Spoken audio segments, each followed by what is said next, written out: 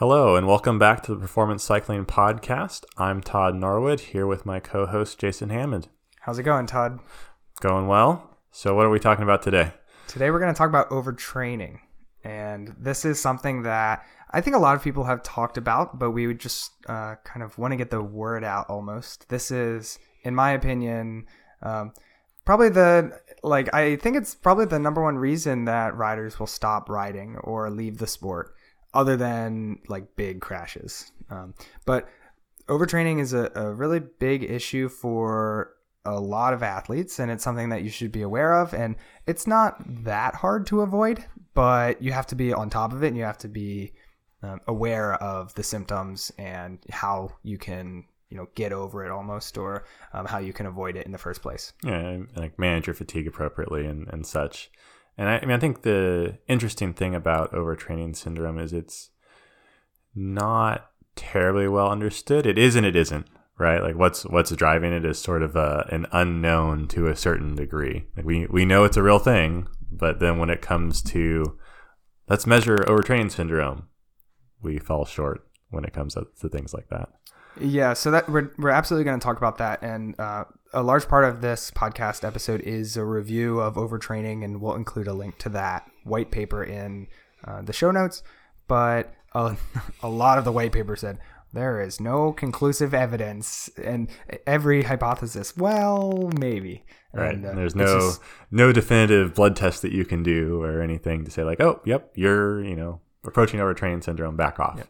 So there is one hint at the end that can give more light. It doesn't give a definitive answer, but it can shed more light on why it's so hard to nail down what's happening or identify exactly what the causes of overtraining is, or how we can identify it easily. So we'll get there. Don't want to jump ahead, of course.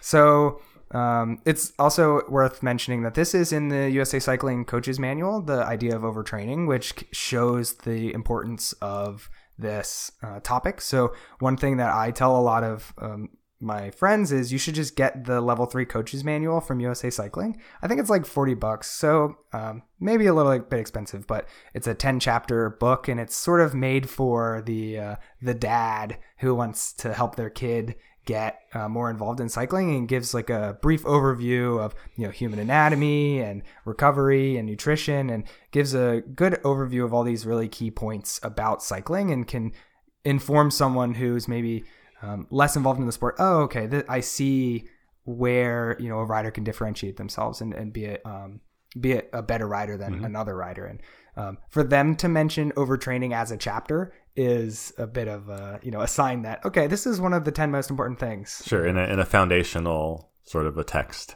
Yeah. So first we'll talk about the definitions. For this podcast, there's 3 that we're going to go over. The first one is functional overreaching, with the acronym FOR, F-O-R. And this is sort of the basis of a lot of training, especially elite training. A lot of pros will overreach, and the idea is you accept a decrease in short-term form, so you allow yourself to get into a bit of a hole, with the promise that when you recover, you'll be able to stand on top of the mound of the dirt you just dug. I like this analogy of digging a hole and then standing on the mound. And this is, all of the pro riders do this sort of, let's like really go into the cave for a month, and then we pop out and we're a lot stronger. And this is how also a lot of amateur athletes will ride, especially if you can get consistent training and you are doing focus training. That's the goal as well. So this is the good. This is where you want to be. I mean, this is the overload principle in training, more or less, right? Applied as it should be, and the desired result of supercompensation at the end of the cycle.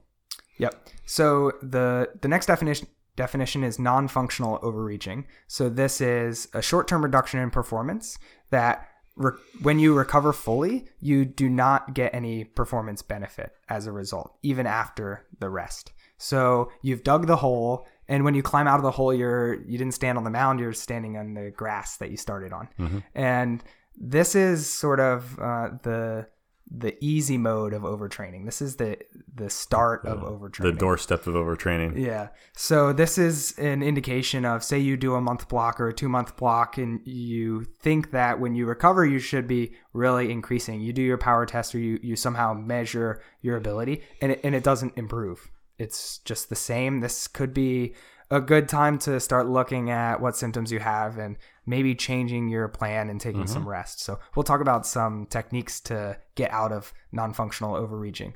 The acronym for this is, so some publications use like N4 or N4, which would just be non in front of the 4 acronym for functional overreaching. But a lot also do NFO, which I think is better because N4 isn't quite as exciting. So the last one, which this is the one we really want to avoid, because your body is in a pretty bad place if you are, it's difficult to diagnose these different syndromes, but if you are actually overtrained, your body's in a really bad place. And so the goal is to avoid being overtrained at all and to catch these symptoms and to take the rest before you get here. But this would be a maladapted response to excessive exercise without adequate rest, and would result in a perturbation of multiple body systems coupled with mood changes. So we'll talk about specific symptoms, but it's really about like your body systems aren't working properly anymore. And it's a full body effect of just dysfunction, and it's a result of excessive exercise and inadequate rest. And that's why they use that word syndrome, right? Is it's a collection of things that makes up this condition. It's not just like, oh, there's just one thing. It's like, oh, you broke your collarbone. That's very simple. We don't call it fractured collarbone syndrome. It's just a fractured collarbone. Things like an overtraining syndrome, there's a collection of signs and symptoms that go together for you to make that diagnosis, for you to say like, yes, this is the thing. It fits this pattern. And to add on, the back end of the definition states, the one we have here, and a decreased performance that persists despite weeks to months of recovery. So if you take a week off, take a couple weeks off, and you start to feel better, that's more of the NFO kind of issue. Whereas if you take a month off or 2 months off and you still feel lousy, you still have symptoms, that's more of the overtraining syndrome sort of issue. So like we said, it's really difficult to diagnose and quantify even. So there are actually some literature debates almost between different papers where, well, I would actually count half of those athletes as only being NFO and not actually being overtrained syndrome. And so I think that your results aren't valid. And it's almost like they can't define what the different groups are. So how could you possibly define ways to, get out of it or diagnose it or learn about the causes of it? And this is a big dispute area and something that more research and more definition is needed to really nail down. So a bunch of studies, we also said this, hormonal changes, immune system response, heart rate variability, and a few other key factors. None of them, well, they were largely inconclusive. Some of them had conclusions, some didn't, but for the most part they were divergent on their conclusions. Right. There's no magical metric for you to say like, oh yes, just track your heart variability or your pulse or this, and then you'll know if it's happening or not happening. Sure. And then of course our goal is to not have either NFO or OTS. Wouldn't it be great if we all could just functionally overreach constantly? Of course, that stops eventually. There is some sort of asymptotic peak performance that it may be genetically limited, but for the most part, we want to be in this overreaching where we slowly get better and we dig a hole, we get out, we dig a hole, we get out, and we just slowly build up our mound. And if we start to do non-functional overreaching, then the goal would be to avoid OTS.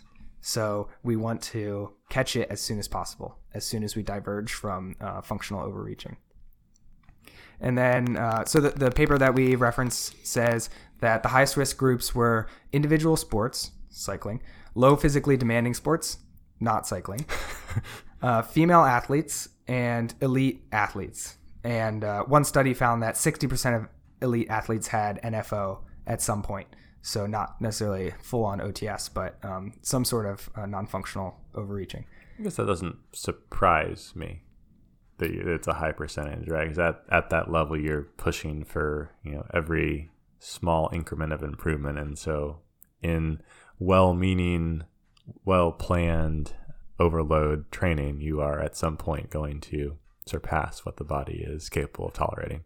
Yeah, I think the other thing with elite athletes is they're trying to get an advantage in many different ways all at the same time. And I like this really good quote from, I don't remember who, so I'm sorry, but they said, are you getting better because of this thing you're doing or despite of this thing you're doing? And so when these elite athletes say, well, I want to lose weight, I want to lift, I want to do this new diet, and they have like 8 different things that they do, are half of them making them slower and the other half making them faster, and their net gain is 0. And there's too many variables to calculate. And I think an elite athlete is more likely to fall in that scenario than someone who's more of an amateur. Well, and I think we've talked about this many times on the podcast previously, but the idea that you're trying to apply stress to the system to get a response. And the response is an improvement in your performance from the stress of training. But there's so many stresses that can go into the system. And some of these things, you can talk about things we talked about previously.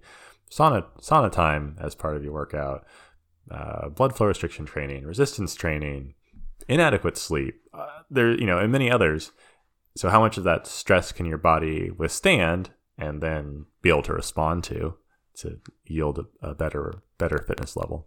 Yeah, and now that we're talking about stressors, I mean, work stress for more amateur athletes, work stress, life relationship stress. For elite athletes, am I going to get a contract next year? Am I overweight? Like all this mental fatigue as well can really add on to the physical demands that you're pushing out of your body. So this is a bit of a divergence, but there's this thing called the MET score. We talked about the low physically demanding sports. So MET score is the rate of metabolic rate when you're working versus the metabolic rate when you're resting. Yep. And so low physically demanding sports is 6 times as much during the event as if you're standing or sitting. Like vigorous walking and a little bit more. So actually it's even less. Like the sports they mentioned were like curling or throwing sports, like shot put or something. Although it's like peak instantaneous effort for shot put, I guess, is quite vigorous, but it's purely anaerobic and CP. The units are per hour. Yeah. So if you do 3 shot puts in an hour, and it's like track sprinters, right? They show up, they do 1 sprint, they wait 15 minutes. Maybe I'll do another. And so the total kilojoules is not very high. It's relatively low. Yep. Yeah. Versus a time trialist doing a proper hour. Those are high intensity creatine phosphate efforts versus longer aerobic efforts. Yep. So it's funny that, other examples are like golf or something like that. And it's interesting to think that, I wonder if, you're swinging the club so many times that, you just become dysfunctional or you stop improving. I guess that to me more seems like a repetitive stress injury, like a slightly different class than the physiologic things that I think of with overtraining syndrome. But So this just goes into show the variability in the response of the white papers on this topic. So another study mentioned that 9% of elite Swiss athletes had OTS at some point in their career, 9%, and 21% had NFO. So a smaller number of NFO, but a higher number of OTS than the other paper. So like 9% is pretty big. Yeah. And like proper overtrained syndrome is you need to take like months off. And some of those people don't ever return to their prior level. Yeah. So more research into this would definitely improve some Olympic programs, keep those athletes retained. So another thing, this is a little more subjective, but there's this idea of fast responders and slow responders. So I'm a fast responder, which means that I respond to stimulus well. But Todd, do you have an idea? I would say I'm more on the faster end, certainly. Okay. So like there's a natural bell curve, and some people will, if you have 100 people all do the same workout, some people won't respond as well as others. And so I know that I can peak really quickly, or my numbers can pop up quickly. But I was told, this is not a white paper, but I was told that faster responders have a higher instance of overtraining and non-functional overreaching, because of the opportunity for them to train super hard. So, they're improving, let's keep going. They're improving, let's keep going. And then, it just goes off. You don't want to take that rest, right? Or you're not, you keep pushing through, even though in theory you should be resting. Yeah. So be aware of, learn about what kind of rider you are and be aware of what kinds of people are more likely to be exposed to these sort of issues. So let's go over the symptoms real quick. I just have a list, so I'll just say them out. Trouble sleeping, constant muscle soreness. That's something like some people will say, my legs are sore walking up the stairs is an indication. Not like directly after your workout, but the next morning, or and not like delayed onset muscle soreness from having a heavy lifting day. Yeah, but just like anytime you use your quads, they feel not good. That's an example of constant muscle soreness. Constant tiredness and fatigue. Weight loss, loss of appetite, decreased form. That's just, my FTP is lower. Getting sick often, overuse injuries, mood swings, and irrationality. I have, maybe we'll talk about this at the end, but I have some experiences with some of these different symptoms that I don't think are overtraining syndrome. So you have to be... And I mean, some of those things, like that list, half those things on that list are clinical manifestations of depression. Yeah, so actually that's the next one. Depression is the next symptom, and headaches as well. So, and I remember reading an article recently about how many pro cyclists have depression, and it's all might be linked together. So, and I like this quote. Actually, this is from Bilbo Baggins, our favorite Hobbit, and he said, "I feel thin like butter scraped over too much bread," and I think that's like really useful for overtraining. I think that's sort of spread a little bit too thin. Yeah, you're like, oh, it's just like, there's not enough of me left almost.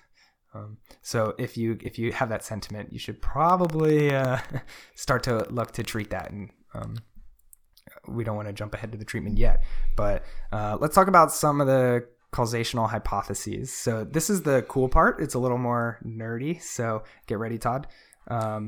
The first hypothesis is glycogen, low muscle glycogen, the glycogen hypothesis. Basically, you have inadequate fueling. So you can increase your muscle mass usage for energy. So you enter a catabolic state. You don't have enough energy because you have low glycogen levels. There is not a lot of literature supporting this hypothesis. Hint, there's not much literature supporting any of the hypotheses I'm going to present. So this to me sounds, you mentioned that female athletes are highly likely to experience overtrained syndrome. And this to me seems like one of the pieces of female athlete triad, the underfueling piece of the puzzle here, which is more common in sports where, weight matters. You see it like in the gymnastics or in running oftentimes. So it's interesting that comes up as a hypothesis around overtraining, because it seems like, I think there's maybe more links among things than there are differences at any rate. So I think this hypothesis holds a lot of weight compared to some of the others. There is, if we look at symptoms, muscle soreness, tiredness, fatigue, weight loss, glycogen. For every 1 gram of glycogen, you need 4 grams of water. So if you're low on glycogen stores, you could have a dramatically lower total weight. Decreased form. Yeah, you're not going to do your FTP test nearly as well without glycogen. Mood swings, depression, headaches. Maybe the depression not as much, maybe more of instantaneous loss of mood, but these symptoms really match up. But I mean, instantaneous loss of mood, that's being hangry, right? I mean, that's... Yeah. So, that's more of the mood swings than depression. Yeah, but, yes. Yeah, these are you're looking at the symptoms list, you're looking at low glycogen levels. Maybe these people suffering from non-functional overreaching or overtraining, should they just eat more glucose? And actually, there were some studies that tried to do that, and that wasn't the solution. There was no effect. Yeah. And so it is more complicated than people just not having enough glycogen. So another hypothesis is central fatigue, which is you have disrupted mood, you have disrupted sleep, you have behavior changes. And there's this idea that there's a serotonin receptor in our brains, the 5-HT receptor, that could be disrupted because of some changes that occur in our brain during exercise.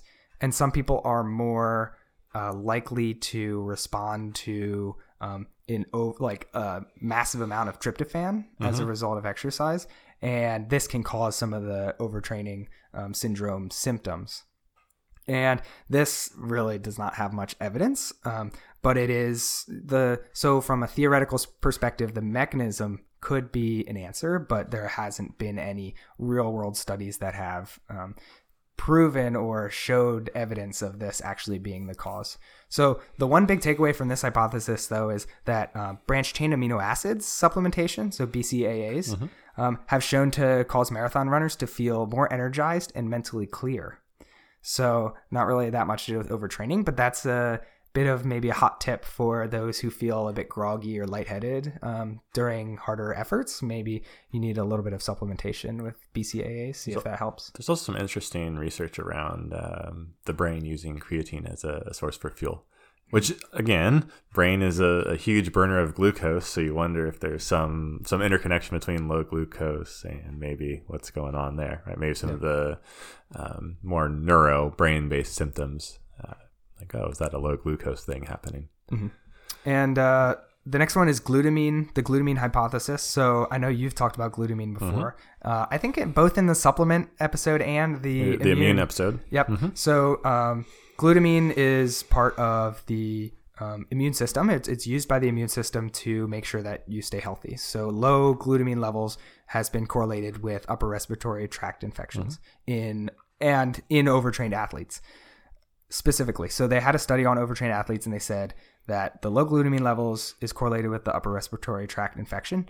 But they also noted that non-overtrained athletes also had upper respiratory tract infections due to low glutamine. So there was no statistically significant evidence that there was any causation between the two. It was just you have low glutamine, so you're more likely to have upper respiratory tract infection. So it's not it's not this. It's not the cause of overtraining syndrome. It may be involved, but it's not the cause. Yep. So the next one is oxidative stress hypothesis. So oxidative stress is stresses that we have in our muscles and joints as well. Is that correct? Tissues generally. So basically, when you use tissues, they have this stress, and this stress is good because it causes stimulus, and we want muscle growth. We want adaptations to the training. But if you have systematic, excessive oxidative stress, it can cause inflammation, muscle fatigue, soreness, and resting oxidative stress levels are higher in overtrained athletes compared to the controls. So this is the free radicals. They get a bad rap because that's the result of oxidative stress, and this is why, in theory, you should have your antioxidant-rich, leafy green vegetables and colorful foods on your plate as to counter some of that oxidative stress, because that's what the antioxidants do. They absorb the extra free radical. Yeah, but we also know it's more complicated than that because you need some inflammation. You need some of this oxidative stress in order to get an adaptation. That's right. If there's inflammation is very interesting. Inflammation is not a bad thing. It also gets a bad rap, but it's a requisite part of the healing and the recovery process. Yep. So what's interesting about this is that overtrained syndrome athletes had higher resting oxidative stress levels, and they produced more oxidative stress during workouts. But there was no way to show whether the overtrained syndrome causes the oxidative stress or people who had higher oxidative stress had overtrained syndrome. So it's a chicken and an egg. Correlation, not causation. Yeah. So they weren't able to show which one did which. Proceeded, yeah. Yeah. So that one also, it holds some water, but it's hard to say, causality, of course. Yeah, you'd have to do a long-term study of people and constantly monitor their oxidative stress and see who gets overtrained, and then see it. So one of the paragraphs in the paper said it is like ethically inappropriate to study overtrained syndrome because we can't induce it in athletes. So the difficulty of doing research is you have to take It has to be observational. Yeah, you have to take a lot of athletes and you have to watch them. And it's like, okay, well, I'm glad you're not taking athletes and do too much. Keep going. Yeah, I'm glad you're not doing that, but also this could be valuable research. So well, that's like the flu research, right? Where they give you or the cold research, right? Where they give you basically a nasal spray that has the rhinovirus. Yeah.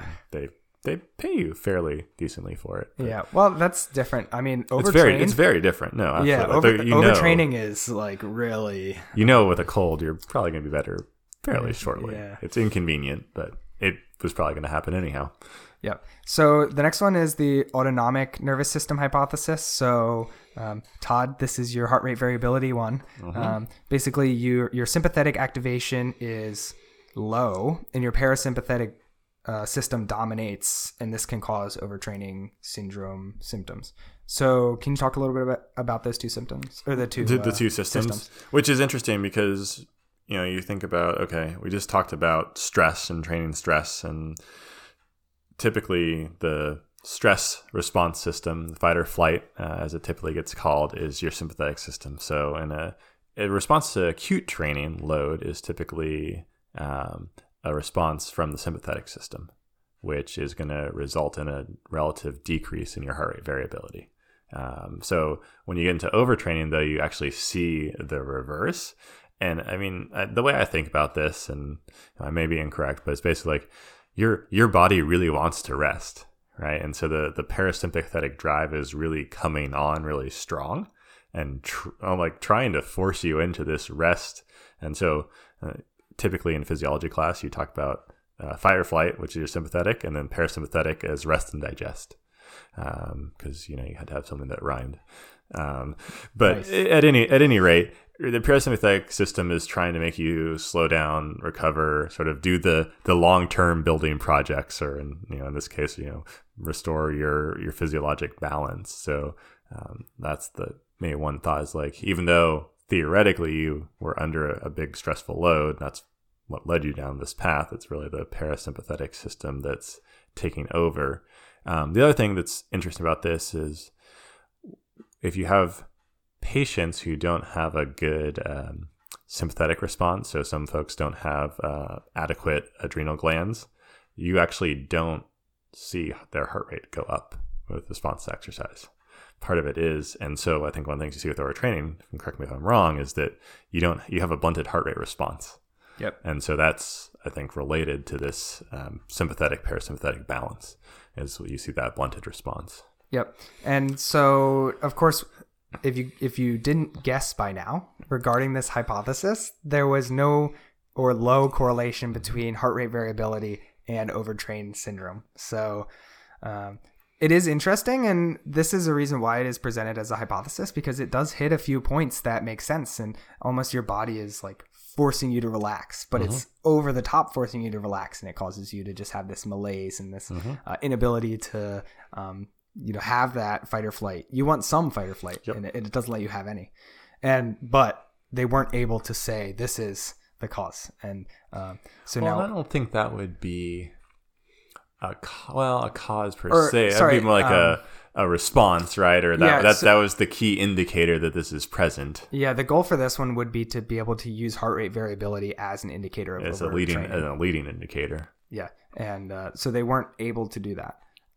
The last one before so there is actually a hypothesis that has some weight, which is the second to last. The one before that is the hypothalamic hypothesis. The hypothalamus releases your hormones. There are contradictory patterns amongst different white papers as to the hormonal changes as a result of overtraining. So you have changes in cortisol and testosterone and a few other hormones, and there isn't a clear pattern in these changes to indicate overtraining. So the hormone response is some part of overtraining, but it's not useful enough for us to make any conclusions from it. So the last hypothesis, this is the one that has some weight to it, although it also doesn't have enough substantial evidence to really prove anything, but it's the cytokine hypothesis. So I don't know as much about cytokines probably as you do, Todd, but this hypothesis attempts to summarize these other hypotheses in some sort of unified way. So it's overtrain syndrome is a physiological adaptation or maladaptation to excessive stress from an imbalance of training and recovery. And this training causes the localized release of cytokines as part of the local inflammatory response. And with increased training and decreased rest, you have amplified and chronic response from the immune system. So the idea is you work so hard that your body has this really intense cytokine response to the work. And cytokine-mediated effects can cause decreased glycogen levels. So if you have too many cytokines, you can have decreased glycogen levels. You can also have the symptoms that we talked about with low glycogen levels. But it's not the low glycogen, it's the fact that the cytokines aren't letting you have enough glycogen. Cytokines are also found to be higher in depressed patients and can also cause increased release of stress hormones. So that has to do with the hypothalamic hypothesis. There's also cytokine-controlled processes that increase utilization of glutamine. So you use up the glutamine, so you don't have any for other processes.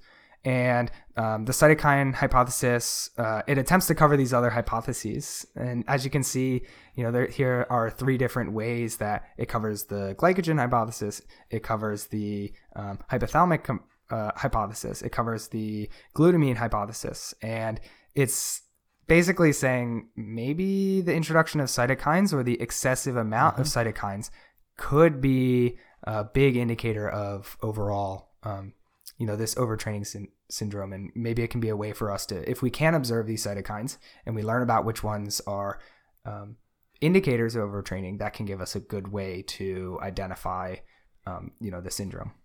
That's actually interesting because something that didn't click until you were just talking through that right now, which is that, when you talk about our hormone response, we talk about sympathetic response, fight or flight. One of the responses to adrenaline and cortisol is actually for the body to mobilize glucose, right, and release glucose from storage, from glycogen into the bloodstream so it's ready to use. Again, if you're trying to run away or put up a fight, you want to have that glucose ready and available for your muscles. And so that's interesting. There's, okay, well, maybe, and if you're, again, sick and you have cytokine response from the immune system, that's also sort of a stressor which initiates that fight or flight response as well. It uses that same sympathetic system. So it's interesting. Like there's certainly physiologic links that you can pull between all of these and start to say, like, okay, yeah, that could certainly make sense. It's not like it's just a one-off thing out in a corner. It's like, oh yeah, there's certainly a reasonable way to connect the dots of these things. Right. So this is the basically the cutting edge of overtraining research. And the big thing here is that there isn't quite enough research. So there is a little bit of research, and it is, for the most part, the same sort of contradictory evidence, although there are some interesting leads. The difficulty of finding athletes to study and the difficulty of measuring these different metrics makes it hard to study this stuff. But the cytokine hypothesis is holding a lot of weight, especially relative to the other hypotheses. Yeah, and I think it does a nice job of linking together some of the elements from the others that seem at least plausible. Yep. And sort of tying it into one possible leading indicator to be able to look at. Yep. So let's talk about all we have to talk about is treatment and prevention. So as they say, an ounce of treatment is worth a pound of cure, which I think is far more true in this case. Yeah. So the big thing here is we want prevention. I mean, we'll do treatment if we need to, but prevention's the way to go. Right. So, Todd, you are the PT. So I actually don't have that many notes on treatment and prevention. I think treatment, I don't actually know if they have a good treatment for overtraining specifically. For non-functional overreaching, you should take 1 to 4 weeks off and, basically take a month off and figure out, come back and feel refreshed and feel excited to ride again. And that can usually get you back to functional overreaching. But for overtraining, the only suggestion that I got was basically 5 to 10 minutes a day increase it by 5 to 10 minutes each day, the activity that you're doing, until you get to an hour. And then we can start to talk about maybe increasing it over an hour. I've never seen anything very specific for overtraining. I've certainly read different case studies and different examples from a few athletes out there, and the range is wide, right? And I don't know if that's individual variability that is, or if that's just athletes will be athletes and they want to push back and get back into it sooner rather than later. But I think the range is wide, and sometimes it can be a long time until your body recovers. I mean, I think the whole analogy is perfect. If you're truly in overtrained syndrome, you have dug a very, very deep hole, and it takes a long time to climb out of that hole. I don't think I think the fact that the research says it's very hard to pin it down. It's also, if it's very hard to pin down, it's very hard to understand what recovery truly means. So yeah, I've never really seen anybody publish a protocol to do exactly this, because this is the answer. I think the answer is very individual. Yeah, and unfortunately, a lot of people who are properly overtrained are, I quit. And you don't get to see how they recover, because they just move on to something else, or they don't get the chance to come back or see how long it takes for them to improve. So regarding prevention, I think that's going to be an interesting discussion. Before we start that, I want to start with a white paper. So this is actually a collegiate swimmer. The group was collegiate swimmers, and they had a decrease from 10% to 0% burnout when the protocol called for changing the mood state. When they did a profile of mood state, which is a standardized questionnaire, basically, if their mood state decreased on this questionnaire, then their total workload was decreased as well. And this caused 10% burnout, which was typical for the group, to decrease to 0%. So basically, if you fill out this mood questionnaire and you don't feel great, decrease the load, and that's a decent way to start to avoid the non-functional overreaching or even overtraining. Yeah, I think that's fair. I mean, I've seen different things suggested. I think at the end of the day, again, looking at the research, we don't really know what we're supposed to look at. We need to probably look at a lot of things. And if we are subscribing to the central governor theory, I think there's something to be said of how do you feel about this and how hard was that? I mean, I know certainly for team sports, you have many people which you can observe, and sometimes as a coach you can set up a protocol. Okay, I sort of expect the athlete to say on a 0 to 10 scale, this workout was a 7 or an 8. And then, you go and you ask everybody at the end of the workout, hey, how hard was that 0 to 10? And, most people come back, say the mean is 7, and there's one athlete that says it was a 10. Wait a second, maybe this person. And, this is very subjective. It takes into account all the things that we sometimes have difficulty measuring, right? How stressed were you? How well did you sleep last night? How hard was that workout really? How well did you recover from the last workout before that?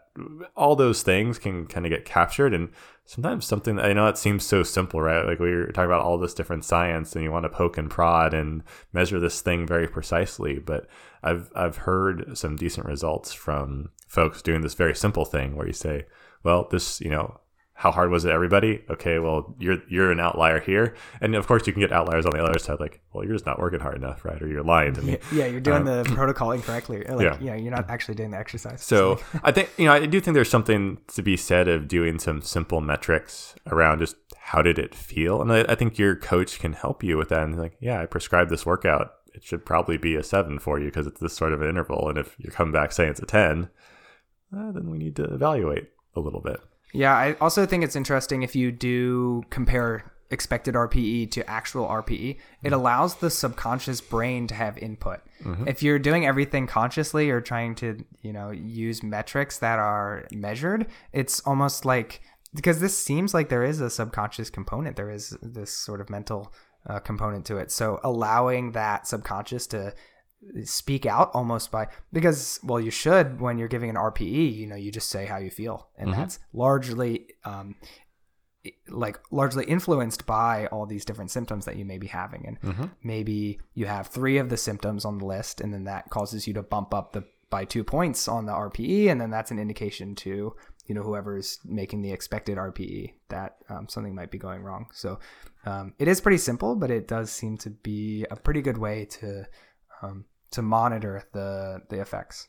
Yeah. I mean, look, I think there's some value in some cocktail of metrics out there.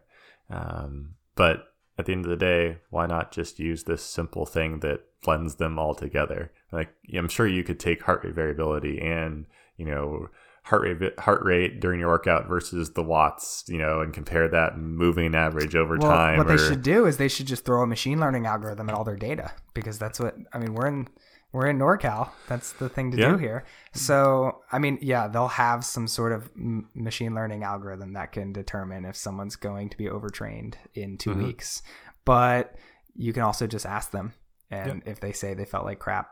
So that's something that we should really point out is if you aren't working with a coach or a third party, then it is difficult to have this board to talk off of. And that's one of the main advantages of coaches is the ability for them to slow you down or for them to push you when you need it. But you have to make sure that your coach is making the right decisions. And I know that some coaches, especially a lot of elite coaches, are very performance focused. They want to make sure that you're as strong as possible. And sometimes to them, that means you're doing all the workouts as hard as you can or as hard as possible. When in reality, it's about getting the right amount of training stimulus. So if you have an experience where you say to your coach, like, I don't think I can do this, or like, I think this is too much, or I'm feeling really toast and like, I want to chill out for a bit. If you are able to communicate this to your coach and they don't respond well, then, or, they increase or they maintain the workload, that could be an indication that you're not in the right situation and that maybe this isn't the right person to be working with. But for the most part, and a lot of coaches are really good about this, if you say you're toast or you say this is harder than you think it should be, they're really good at responding correctly and decreasing your workload, whether that is either a complete week off or maybe having your total volume or decreasing the intensity. This is what most coaches would do. And if you don't have a coach, then you need to maturely do this yourself, which is incredibly difficult, especially a lot of time-based athletes like triathletes or Ironmen or time trial specific cyclists. They really hate undertraining, and they'll always overtrain. If you have to pick one, getting too little stimulus or getting too much stimulus, because technically it is impossible to get the exact amount of stimulus you need. Yeah, that's a moving target. Yeah, so when you pick, they always go over. It's better to get too much stimulus, and then what you get is this systematic chronic stress, and that's how you lead into this overtraining. And so if you have that mindset and you're working by yourself, you need to learn how to have some other, some angel and devil on your shoulders talking to each other to really find the right balance in between the two. Yeah, absolutely. I think you have to understand that the risk of undertraining is you don't perform as well as you'd like. The risk of overtraining is you don't perform for a long time nearly as well as you'd like. Yeah. And I totally understand the motivation, right? You didn't get into a competitive sport so you could be the last person across the finish line. Like, that's not why you're training hard. That's not why you have a power meter. That's not why you're doing intervals. But at the end of the day, I think you have to recognize the seriousness of overtraining, and that going down that path, it's going to cost you a lot more than that extra set of intervals was ever going to gain you. Yep. So I mentioned earlier that when we were talking about the symptoms, some interesting things and some things that can cause these symptoms without being overtraining. So the one that came to mind for me was like dehydration or severe dehydration. You can get a lot of these same things. And what's interesting is, say your heater's not quite working how you want it to. And Todd, you train early in the morning.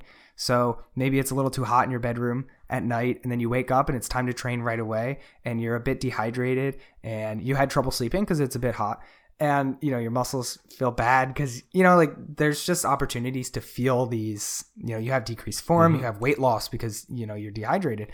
You have all of these symptoms, but it's, you need some salt and some water. Yep. And so it's hard because there are other things that can cause this problem. And I think the trick here is, okay, you're not going to be dehydrated for 2 weeks straight. Right.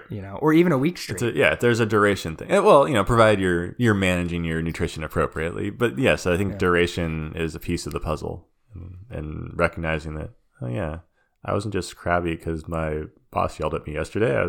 I've been crabby for a week and a half. Yeah. That's odd. Or, one bad workout a week is fine. I mean, we want to have 0 bad workouts a week, but 1 a week is okay. And, starting a workout, I'm like, I'm not feeling it today. Yeah. That happens, and that's fine, and it's fine to lay low. And part of prevention of overtraining is having the maturity to say, no, this workout today is not going to happen. Yeah, and believe me, I've done that more than a few times. Gotten 2 intervals into 6, and like this is just not going to happen today. Yep. And there are guidelines, there are metrics out there that you can look at from a power standpoint, like what you would expect your power to be, and when it's time to end a workout. But sometimes you just know, or hopefully you know, or have some sense, like, no, this is just not happening today. Yeah, and like the difference in RPE from the previous time you did this to this time is crazy. Or you just, you can feel your heartbeat. There are some things you're like, we should probably just go home today. There's certainly a feel, a subjective component to this where you say, no, today is not the day. I just need to do something different. Yeah. And I mean, that's not overtraining. But if you ignore that, and there are a lot of riders who are, no, I got to train. I need this stimulus because I need to get stronger. And they're so desperate to get stronger that they ignore that part of their brain. And you do that too many times, you start to get into, this overtraining, and you can be without form for months as a result. So, overtraining is interesting. Be really careful. I mean, it's such a serious setback when you look at it that, either A, coaching, super helpful. B, as Jason said, if you're training yourself, you just have to be really mature about how you're feeling, how you're responding to your training, and to make sure that you're not just overdoing it because you're super motivated and trying to get better. Yep. So if you liked the episode, go ahead and subscribe, retweet, like, comment, review, 5-star. Are we allowed to ask for 5 stars? Well, if we're not, it's too late now. Yeah. So, help us out, and we want to share our experiences and our opinions on these important topics with as many people as possible. So if you could help us out, that'd be great. Todd, if you have anything. Well, like you said, please do share. I want to get this out to as many people as possible. And until next time, keep the rubber side down.